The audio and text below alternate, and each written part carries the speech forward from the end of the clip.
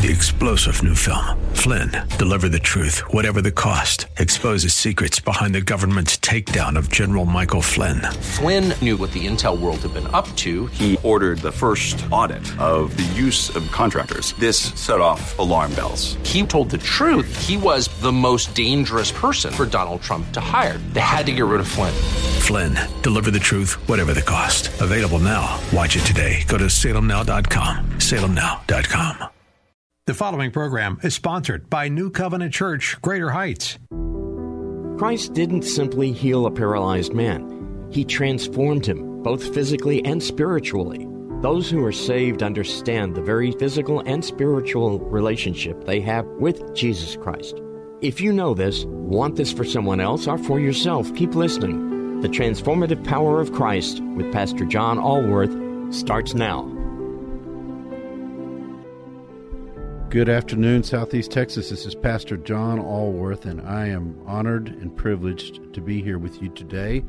I was just talking, we're live here in the KKHT studios, and I was just talking with my friend Michael, who's ably producing our show, and I was telling him, you know, we're a new church plant, New Covenant Church, Greater Heights, and there's challenges starting a new church, and particularly when you choose to do so during a pandemic. But God is good, and we've been persistent, and He's been faithful to us. And we had just a wonderful church service last night. We are filling out the structure of our church, and we ordained two people that have been in the ministry for a long time as pastors in our church to give us the ability to serve people more. You know, when one is ordained, it is an incredibly humbling experience. It is the way I look at the ministry is, as we should, and I try my best, is Jesus came not to be served, but to serve people. And it is a place where you put your interests aside and you try to serve people and try to help bring them to Christ, because that's what it's all about, or help them through their difficulties and troubles. Jesus said we would always have trials and tribulations in this life, and I'm sure everyone that's listening to my voice can identify with that. But you know what? We have someone that we can rely on. We have the Holy Spirit to encourage us and to guide us, and we have a relationship with Jesus Christ. So we had that ordination ceremony, and then we had a sermon, which I'm going to give. I'm going to change it up a little bit, but I'm going to give part of that here today on the radio. And then at the end of the service, a man who's been coming to our services and God's been tugging on his heart accepted Jesus Christ as his Lord and Savior, and he got a standing ovation from the congregation. It was really a wonderful way to close the service. So if you want to get in on the ground floor of a new church that, you know, God called us into the middle of the city. We're trying to be doers of the word, not just hearers of the word. And Jesus came, Luke 19:10, to seek and save the lost, and that's what we feel our calling is. But in order to do that, we're not just trying to minister to people that are new to Christ. We need people who are equipped to make disciples of all nations. We need people that are mature Christians. You know, that's what we're all called to do. You know, it's the Great Commission. And so if you want to be involved in that, we're involved in ministries, the outreach ministries to prisons and to the Open Door Mission and addiction centers all over the city and all over the state. And we're trying to reach out to people because God wants to call everyone out of the darkness and into His marvelous light. And, you know, there may not be much time, either because somebody is going to pass away from whatever cause, or because the Lord's coming back. We don't know how much time we have left. And, you know, I could be careful out there driving, but a truck could hit you right now. And so, you know, it's going to be wonderful to be in heaven and say, I helped bring these people to the Lord. You know, we can introduce them to the Lord, but the Holy Spirit's got to touch their heart. So let's pray. Father God, we just are so grateful to you for just how wonderful you are, your grace and your forgiveness. And Father, we just ask that you continue to give us strength to be your ambassadors on earth and to glorify the kingdom. We give you all glory because everything that's good in our lives comes from you. And we thank you for your grace, your love, and your forgiveness. In Jesus' name we pray. Amen. All right, so let's get into it. You know, we've been in a little bit of a series about intimacy. We started with intimacy on the Bible, with the Bible and looking at some treasures in the Bible and some of the structure of the Bible that a lot of us don't realize. And now I want to talk about intimacy with Jesus because, you know, God knows our thoughts. He knows everything about us. He knows our hearts. And I want to tell you that I believe that God is obsessed with us. You say, well, that sounds kind of funny, but we are made in His image. Let's go to the Bible. Colossians 1:16, for by him all things were created, things in heaven and on earth, visible and invisible, whether thrones or powers or rulers or authorities, all things have been created through him and for him. Revelation 4:11, thou art worthy, O Lord, to receive glory and honor and power, for thou hast created all things, and for thy pleasure they are and were created. So everything's been created for God, by God, and for his pleasure. And I'm sure that the amazing things that he's created, this universe that's beyond our comprehension, black holes and red dwarf stars and nebulae and things that are beyond that. If we got into a rocket ship and traveled today, it literally would take us 1 billion years, and we wouldn't be to the end of the universe. God is so magnificent, but he chose us to be created in his image. And he gave us this wonderful book that I'm holding in my hand and patting right now, his word, the Bible, the Holy Bible. He gave us his word, and this Bible is God's love letter to us. It tells us the story of God's efforts over time to have a relationship with each of us. From walking in the cool of the day of the garden with Adam, that is so spectacular to think about that, the cool of the day, Adam, to sending his son to die for us. For God so loved the world that he sent his only begotten son, so that whoever believes in him shall not perish but have eternal life. How many of us would send our sons or daughters to die for everyone else? To sending the Holy Spirit to indwell within us, to guide us and encourage us in life. He's so good to us, and this whole Bible is about his efforts to have a relationship with us, and about all the things that we've done to turn away from him. But yet he's still there with his hand out, wanting to have this intimate relationship with us. And I want to suggest to you it's an intimacy beyond our understanding, and that no matter what your relationship is with God, and many of you that are hearing my voice because you're listening to this station, you have a very close relationship with God. You've been walking with the Lord for years and years and years. He wants it to be more intimate. He wants it to be closer. And if you're just brand new, and if you're just listening, there's a whole secret world out there that God wants to have this relationship with you that you can have that is just magnificent. David knew this. If we look at Psalm 139, David wrote, you have searched me, Lord, and you know me. You know when I sit and when I rise. You perceive my thoughts from afar. You discern my going out and my lying down. You are familiar with all my ways. Before a word is on my tongue, you, Lord, know it completely. David asked, where can I go from your spirit?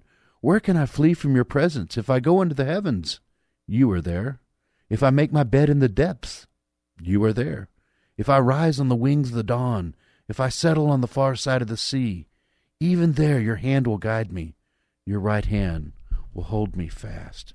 I praise you because I am fearfully and wonderfully made.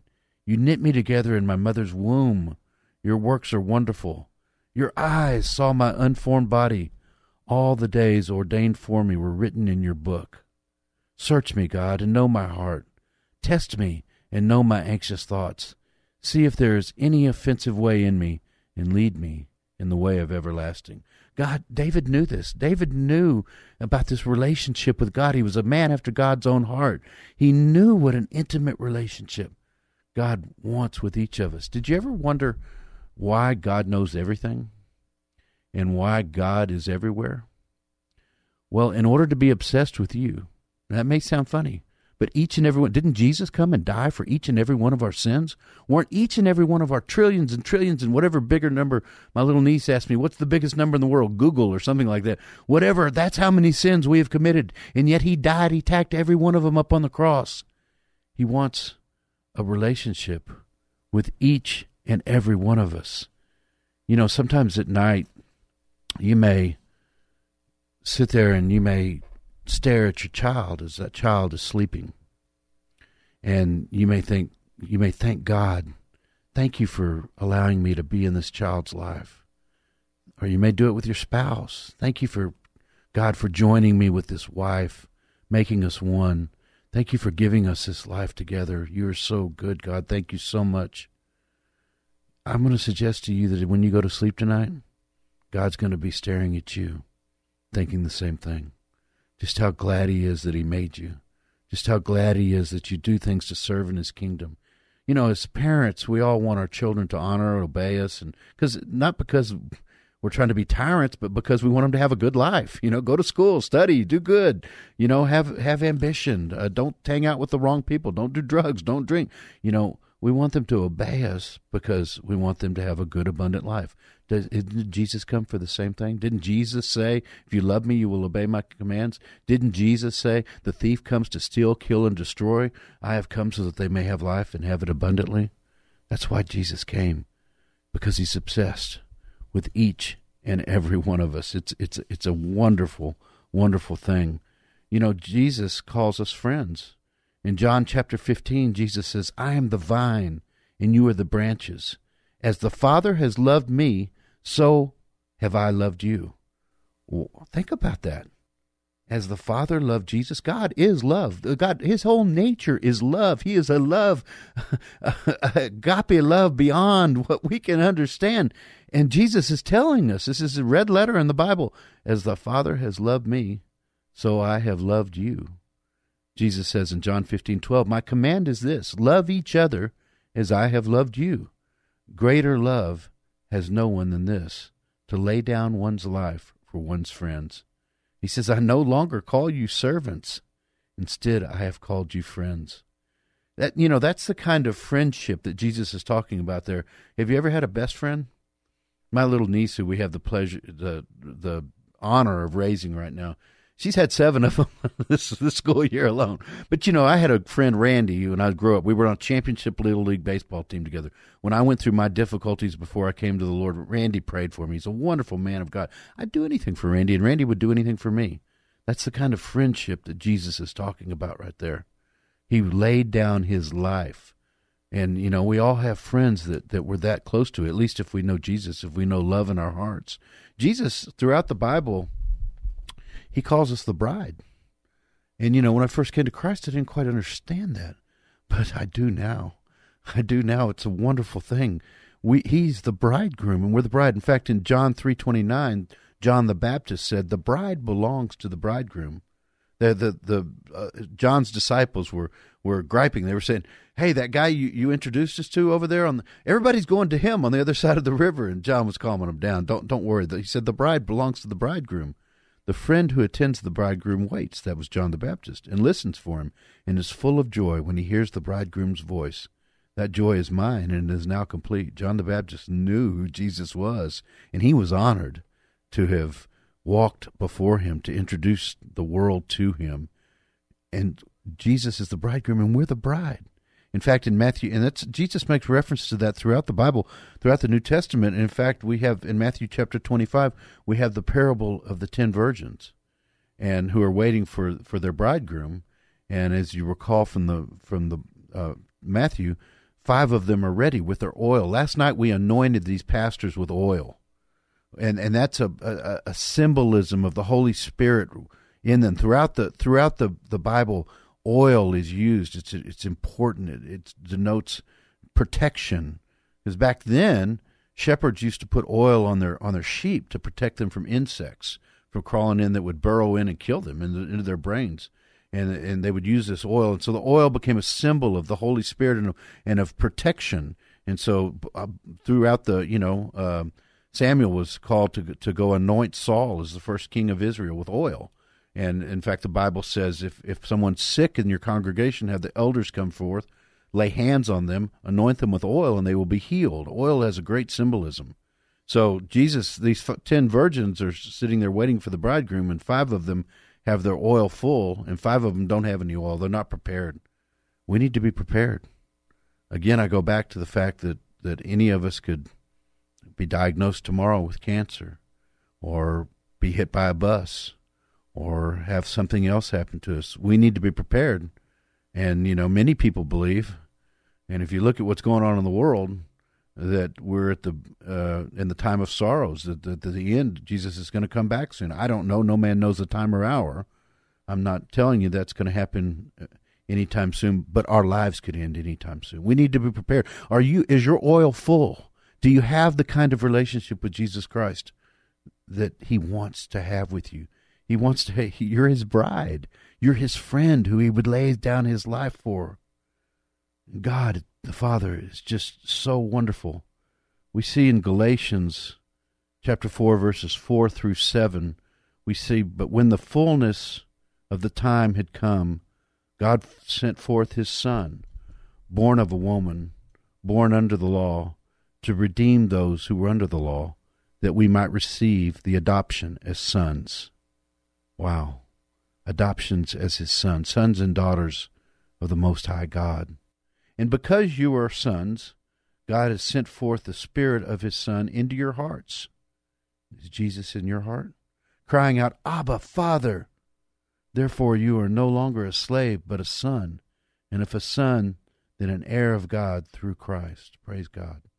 This word, Abba, Father, Abba, Abba, it's such a special word. It really has no English translation. The closest it probably comes is daddy. God is your daddy. I don't know what your circumstances are. I don't know if you have an earthly father that you're close to. Many of us were fortunate to have that, but some of us weren't. Some of us had fathers who were human and left or maybe passed away prematurely or for whatever reason didn't provide that role. You have a father, and his name is Abba, Father, Daddy. That's the kind of relationship that Jesus wants with you, that God wants with you. He wants that relationship with you. So last week we talked, and I want to revisit this quickly. I want to revisit the story because I think it's so important that we realize, and that is the story in Matthew 26, and I'm going to paraphrase for interest of time, and that is when the woman comes into Simon's house and she pours perfume all over, or oil, all over Jesus' head.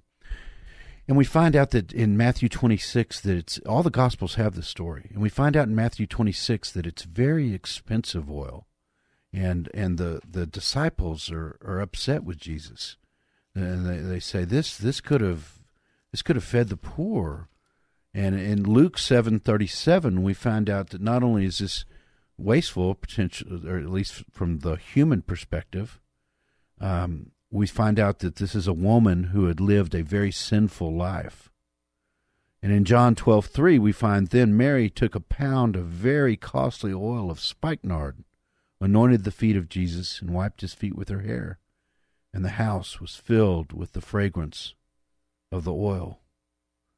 And so we find out this word spikenard, and what that means is a very expensive, obviously, type of oil, because we found out in Mark 14:5 that not only was this expensive, but it was a year's wages. What kind of oil could this be, this spikenard? Well, we would consider it an essential oil today. It's it has medicinal properties. It gives a wonderful fragrance throughout the house or wherever you're at. It's an essential oil, but apparently it was very expensive back then. And in Luke, as we compare the four gospel accounts, it's wonderful. If you have four people at somewhere, and then years later they all write about what happened, they're going to have different perspectives. And so we get the full story when we read all the four Gospels. That's what's so wonderful. You get the perspective of all the disciples.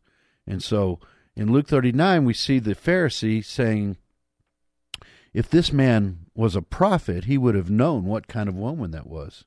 But he missed the point completely. The Pharisees did with Jesus.